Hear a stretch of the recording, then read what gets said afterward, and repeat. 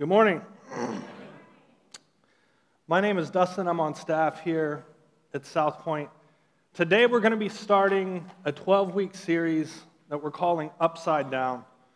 And in this Upside Down series, we're going to be slowly reading through and digging into this sermon preached by Jesus called the Sermon on the Mount. The most popular sermon ever preached by the most prolific preacher who ever lived, and we're going to be in it for 12 weeks. Just 12 weeks of just the words of Jesus, and I can't think of a better way to start 2023. But I'd like to offer an alternative name for this sermon before we get into it, because the thing about this particular sermon is that although it is the most famous and well-known sermon ever preached, it's also the most misunderstood sermon ever preached. Because you see, in this sermon, Jesus is going to be talking about a lot of things that you must do. Talking about a lot of things that you must do. And so a lot of people want to read these words and just walk away with a brand new to-do list. Or they want to walk away with a brand new rule of life. I'm going to commit to just doing everything that Jesus says in this, and if I just commit to doing everything Jesus says in the sermon, then I'm going to be all right. But the thing is, if you choose to read these words that way, then by the end of this 12-week series, you're going to have to give away everything you own. You're going to have to pluck out one of your own eyeballs, and you're going to have to cut off one of your own hands. And so be careful how you take in these words. Because the Sermon on the Mount is not a list of things that you need to do better. The Sermon on the Mount is actually not really a sermon at all. In reality, the Sermon on the Mount would be more accurately described as a State of the Kingdom address. The same way we give State of the Union addresses, this would be more accurately described as a State of the Kingdom address from King Jesus to a group of people who desire to be a part of his kingdom. These words are the words of King Jesus saying, this is what my kingdom is all about. This is what it looks like when you surrender to me. This is what it looks like when you come to the end of yourself and then fall into me. This is what it looks like when I reign supreme in the heart of mankind and all creation. And the thing about this kingdom that King Jesus is going to paint a picture of is that it is completely upside down to everything we understand about the world. That's where the name of the series comes from. It's completely countercultural.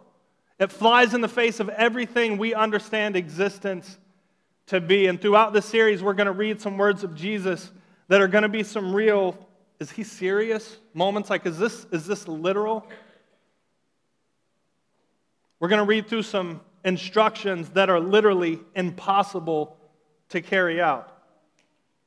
This way of kingdom living that Jesus is going to describe is very foreign to our human nature. And so just be aware as we read this, it'd be really easy to walk away after 12 weeks and feel hopeless. It'd be really easy to walk away after 12 weeks and feel like, man, that'll never be me. I can never live like that. I can never belong to this kingdom. And just for transparency's sake, that's probably what the first 10 years of my Christian walk looked like. I'd go to church and I'd hear someone tell me about how Christians should be living, and then I'd walk away feeling like that'll never be me. I can never live like that, and I can never belong to this kingdom. But the thing is, Jesus didn't come to bring despair and hopelessness. He came to bring life and light and joy and grace and power and righteousness and love. And so what is Jesus doing in this? How does Jesus plan on inflicting life and joy and grace and power and righteousness on anyone by giving them a list of things that they'll never be able to do?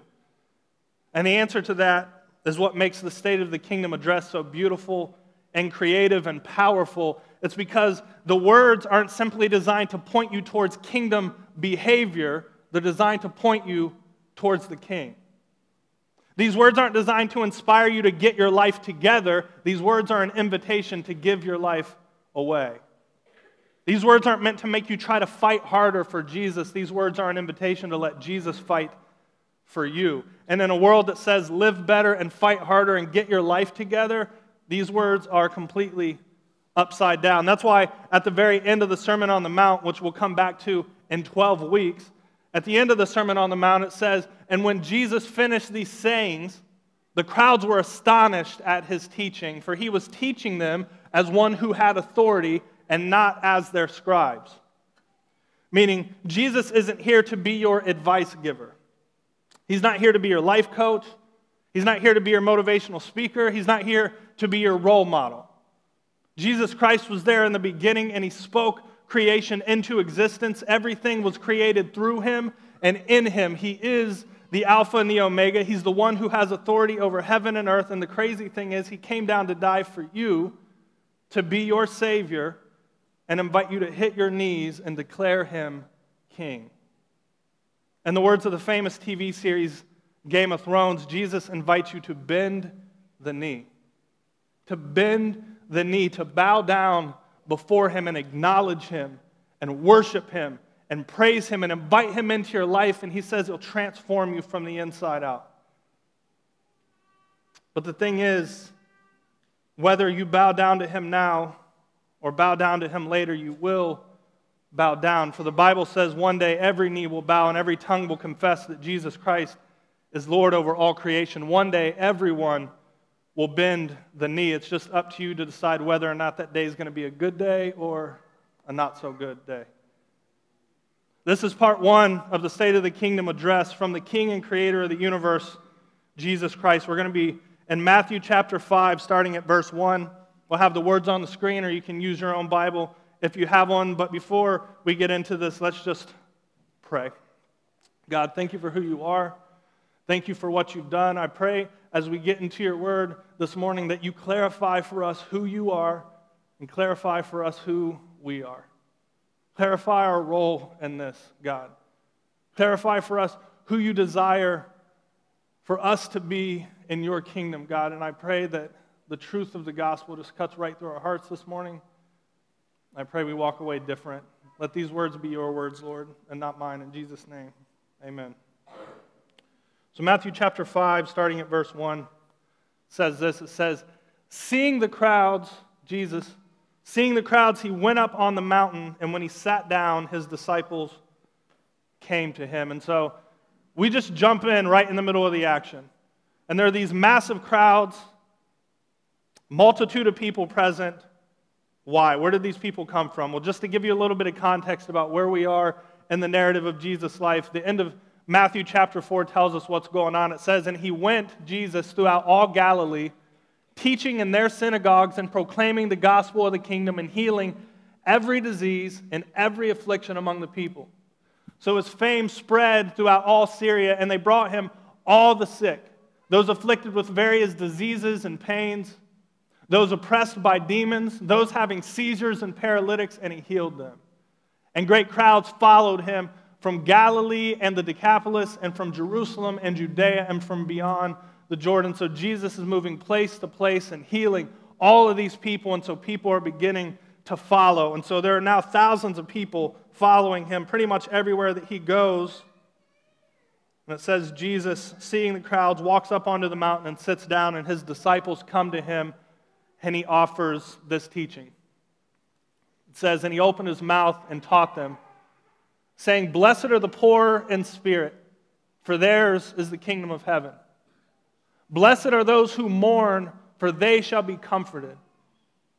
Blessed are the meek, for they shall inherit the earth. Blessed are those who hunger and thirst for righteousness, for they shall be satisfied. Blessed are the merciful, for they shall receive mercy. Blessed are the pure in heart, for they shall see God. Blessed are the peacemakers, for they shall be called sons of God. Blessed are those who are persecuted for righteousness' sake, for theirs is the kingdom of heaven. Blessed are you when others revile you and persecute you and utter all kinds of evil against you falsely on my account. Rejoice and be glad, for your rewards is great in heaven. For so they persecuted the prophets who were before you. This first part of the Sermon on the Mount is known as the Beatitudes. And I've heard some people call them the Be-attitudes, as in be these attitudes that Jesus talks about. But as much as I like puns, this is not the right way to approach this passage, because if you approach this passage that way, that makes these words a call to do better, to perform better, to act better. If you do these things, then God will give you these things. But that's called legalism. That's transactional. That's you buying blessings from God with your good behavior, and that goes against everything that Jesus taught. The actual definition of the word beatitude in the Oxford Dictionary is supreme blessedness. Supreme blessedness. A state of being supremely blessed, which is actually a lot closer. Because the Beatitudes are not about what you're going to do for God. More accurately, they're about what God is going to do to you. And honestly, we could probably do a week on each one of these. But to cover them all this week, they naturally kind of break it down into three categories. And these three categories show us that the kingdom of heaven operates in a way that's completely upside down to how we understand the world. And the first category falls into what we're going to call upside down desperation. Upside down desperation. Verses 3 through 5 say, "Blessed are the poor in spirit, for theirs is the kingdom of heaven. Blessed are those who mourn, for they shall be comforted. Blessed are the meek, for they shall inherit the earth." Upside down desperation. Jesus opens his State of the Kingdom address by saying, "Blessed are those who understand how broken they are. Blessed are those who have experienced great loss. And blessed are those who can be easily overpowered because of their gentle nature." This makes absolutely no sense in terms of how the world operates. No one considers brokenness a blessing. No one considers experiencing great loss a blessing. And no one considers being defenseless a blessing. These are all states of desperation, states of helplessness, and states of hopelessness. And yet Jesus says those who experience these things will inherit the earth and experience comfort and experience the kingdom of heaven. How? Well, if you're anything like me, I don't take to the idea of surrendering very easily. I enjoy being in control. I don't know if anyone else can relate. I actually like the fight. I like the battle. Like, I'm competitive by nature. I desire to win. Thinking about giving up doesn't naturally come to me. Thinking of tapping out just doesn't feel right. And I don't know if that's something that just naturally exists inside of me, or if it's just a result of a lifetime of hearing that you have to earn everything that you get. And you can never give up, never stop fighting, never stop giving your best. And don't ask for help. You don't want to appear weak. You never want to appear desperate. And then Jesus comes along and says, well, those who are desperate are the ones who are closest to me. You know, there's something terrifying and also extremely powerful about coming to terms with the fact that you really don't have control over anything. You could work out your entire life and eat healthy your entire life and still die of a heart attack, or still have a stroke, or still get cancer. You could make all the right career moves and work really hard your entire life and still lose your job or lose your business. You could do all the fertility treatments in the world and try to align everything perfectly and still never have a baby. You could raise your kids better than anyone else and you're still going to see them struggle and suffer. You can't control anything. You can't save anyone. The truth is, you need God. Can someone say, I need God? We need God. You need His strength. You need His grace. You need His love. But the thing is, when things are going well, when things are easy, it's really hard to see your need for God clearly. It's easy to get blinded by comfort. And the thing is, those blinded by comfort will rarely turn to God to save them because they don't understand that they need to be saved. That's what makes desperation so powerful. That's what makes rock bottom so powerful. It makes it abundantly clear, like, I need someone to save me. I can't do this on my own. You know, it's funny how voices whisper in your ear, and you can call it the devil, you can call it your own insecurity, but these voices that whisper in all of our ears that you're not good enough. You're weak. You're a sinner. There's something wrong with you. You're never going to do anything right. And these voices tear us apart And then I can only speak from my own experience, but then there come these moments of desperation in your life where you just throw your hands up at God like, I can't do any of this. I can't do this. I can't do it. And that's when Jesus comes in and says, of course you can't. Why do you think I hung on the cross for you? What do you think all that was about? You were never meant to carry the weight of all these things. It's time to let me have them. Man, the first three Beatitudes, they're just straight gospel because it's Jesus saying, blessed are those who desperately need me because I always show up for them. Upside down desperation. No one desires to be put in desperate situations, but they are a blessing because they allow you to see with clarity that you just don't have when times are easy. So blessed are the poor in spirit, blessed are those who mourn, and blessed are the meek. But again, this doesn't really just apply to everyone as a general principle. This applies to those who follow Jesus, because without Jesus, your suffering, your meekness, being poor in spirit, those aren't good qualities unless you have a Savior to show up when you need Him. The next three Beatitudes go on to show us that not only does King Jesus arrive in our moments of desperation, not only do we experience salvation through Him, but the next three Beatitudes declare to us that by submitting our lives to Jesus, it will result in an upside-down outlook on life. An upside-down outlook on life. Verses 6 through 8 say, blessed are those who hunger and thirst for righteousness, for they shall be satisfied. Blessed are the merciful, for they shall receive mercy. And blessed are the pure in heart, for they shall see God.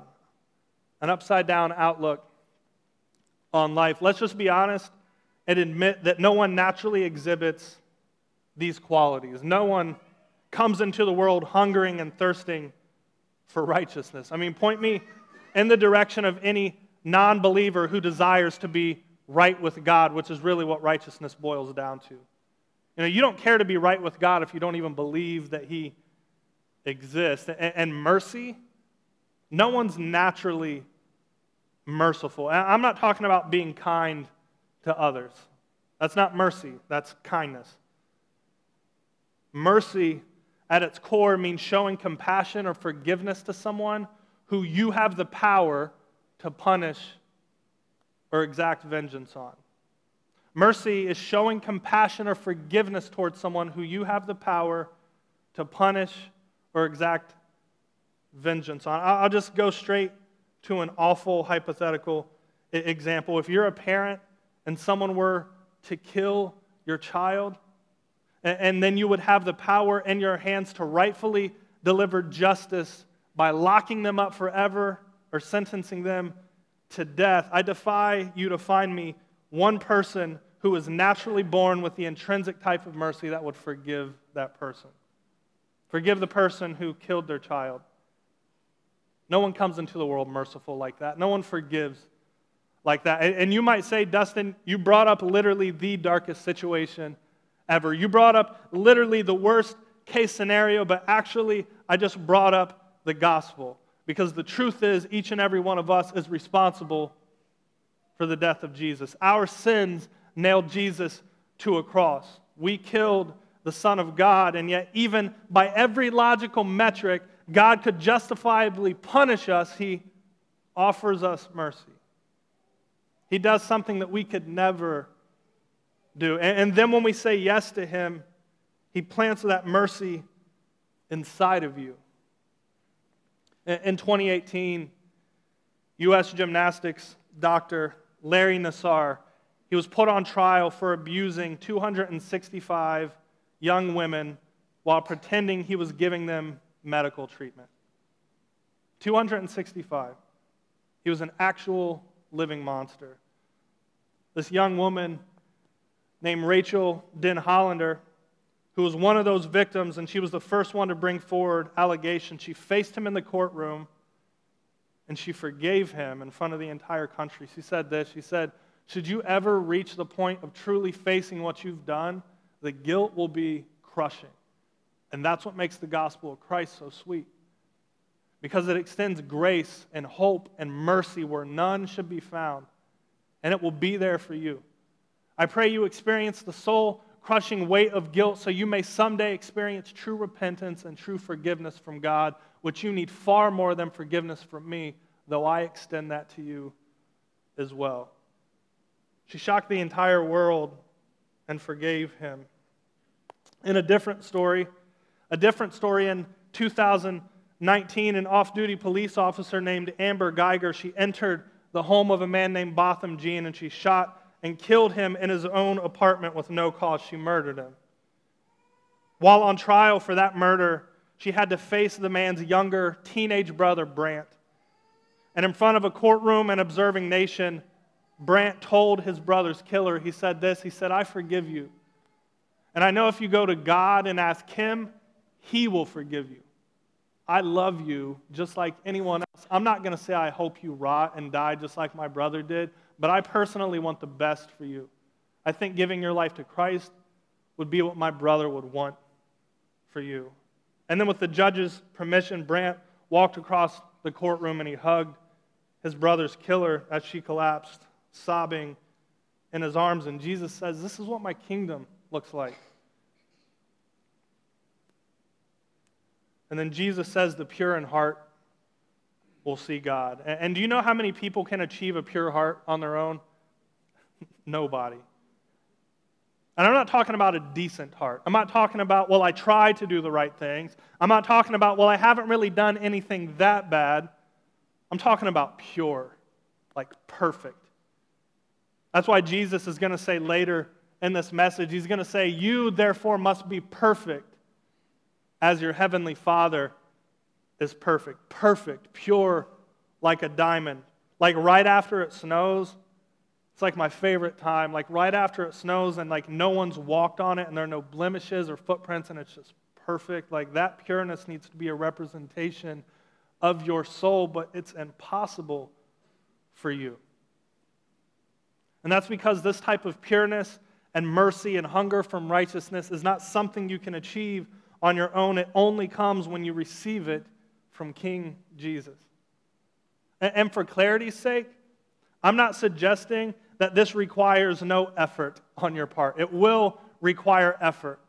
You're going to have to go to war with your own flesh and desires every day, and it's tough, man. It is really tough, and that's why you see so many Christians failing miserably at it. I'm not suggesting that you become a Christian and then suddenly living this way becomes automatic, like you're just some robot zombie on autopilot doing all the right things whether you want to or not. I'm not suggesting that. But what I am suggesting is that by allowing Jesus to clean and rearrange your heart and being filled with the Holy Spirit, that it will plant a desire within you to live this way. And the Holy Spirit will give you the strength to live this way. Think about it this way. Like, I have to admit that I'm not in great shape. Like, I'm not an elite athlete. And I know that that's probably hard for you guys to believe.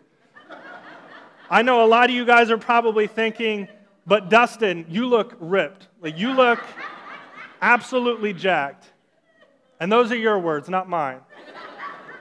But take my word for it, I'm not. I'm not an elite athlete. Now, I have a desire to work out. I do. Inside me, I have this desire to be healthier and be in better shape. But the thing is, that desire is completely useless if I don't act on it.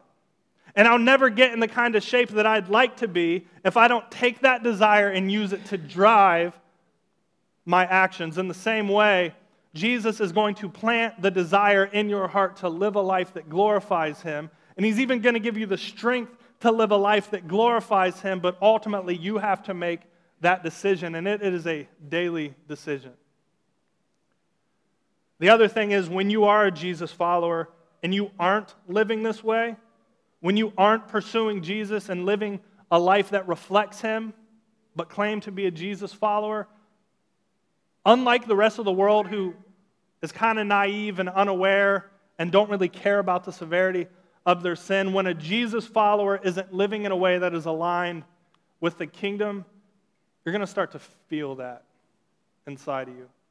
Maybe not at first, But eventually it's going to crumble you.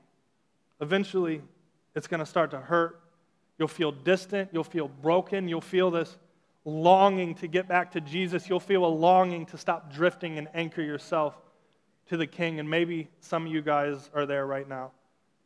But again, even in those moments, it is up to you to respond to the desire that Jesus has put in your heart. When you bend the knee to Him, King Jesus is going to give you an upside-down outlook on life. You're no longer going to think the way the rest of the world thinks.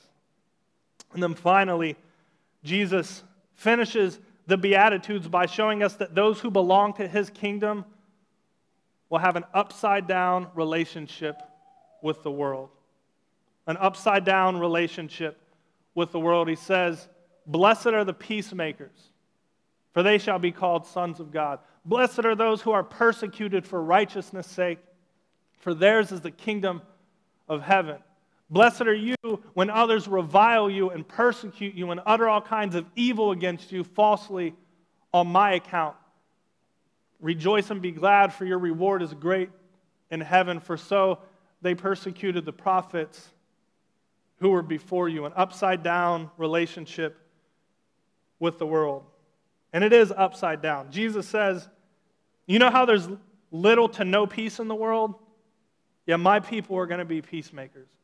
Also, do you see how the rest of the world is so desperate to get ahead and be comfortable and be acknowledged and accepted by one another? Well, those who belong to my kingdom are going to be slandered and hated and mislabeled, and the world is never going to accept them. And it's like, how does that work? Well, first, when it says, "Blessed are the peacemakers," I think we need to define what this means, because I think we tend to misinterpret that as Christians should be bringing world peace. And if you read it that way, it's going to feel too big and it's going to feel hopeless, because that is hopeless. You and I are never going to usher in world peace. Peace will only fully be restored when King Jesus comes and restores it, and when heaven meets earth and God fills all of it. And so if it's not world peace, what does it mean to be a peacemaker? And actually, it's fairly simple. Being a peacemaker most accurately means that you bring the light and life of Jesus with you everywhere you go. It means that this soul work or spiritual disciplines or whatever you want to call your walk with God, that this work that you've been doing behind the scenes of going to war with your flesh and surrendering to Christ and pursuing Him through Scripture, dying to yourself, struggling to do the things that He's called you to do, struggling to worship Him and follow Him, that this walk with Jesus that you've been taking one step at a time, being a peacemaker means that the people around you benefit from your walk with Jesus.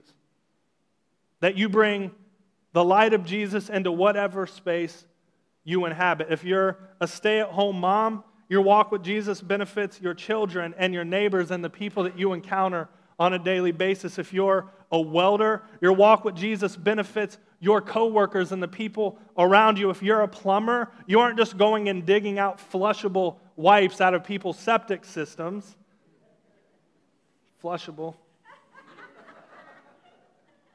You're not just doing that. You're bringing the light and life of Jesus with you everywhere you go, that leaves people better than they were before you walked into their house.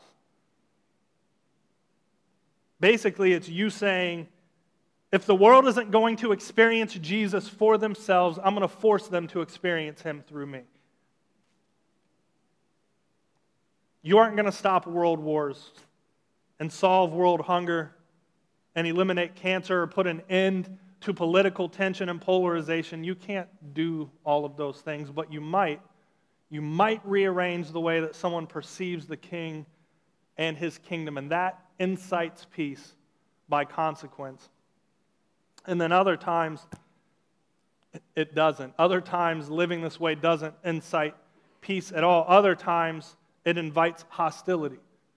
Other times, because you follow Jesus and try to live this way, people will hate you, or people will call you all kinds of crazy or bigoted or hateful, or if they don't bully you, they will make you out to be the bully. And for me, as I read the final two Beatitudes. Blessed are those who are persecuted for righteousness, and blessed are those who the world reviles and hates because of their allegiance to the King. When I hear those, I don't hear statements as much as I hear a question. And really, when I read the final two Beatitudes, I hear Jesus asking, where do you get your value? Where do you, in your life, get your value? And this is where we're going to wrap up. I hear King Jesus asking if everything else were taken away from you, if you had nothing, if you had no one, if the entire world turned its back on you and everyone else that you knew turned their back on me, am I still enough for you? Is my love sufficient for you? Is the identity that I've given to you, is that enough? If it were just you and me, are you still in? And there's only one possible way that you answer yes to this question, and that's by experiencing Jesus firsthand. You have to experience him for yourself. There is nothing that I can say to you that will convince you that Jesus is worth it. But what I can tell you is that he has proven it to me time and time again. You see, I don't worship on blind faith. Maybe when this first started, it was based on just faith, but I don't worship on blind faith anymore. I worship a God who has radically changed me.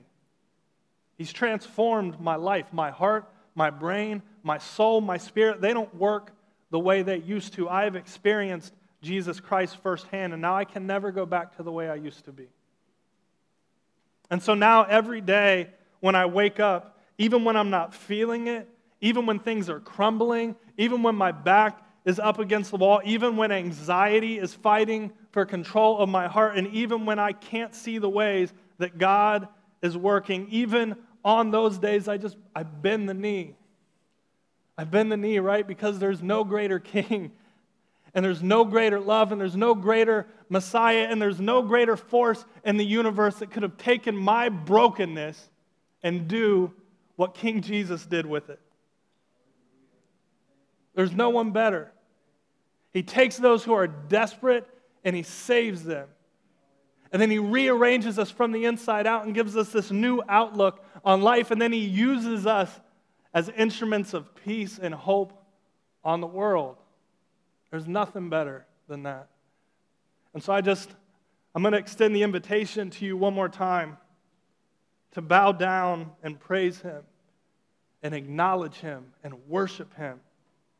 Behold him, invite him into your life, and he will transform you.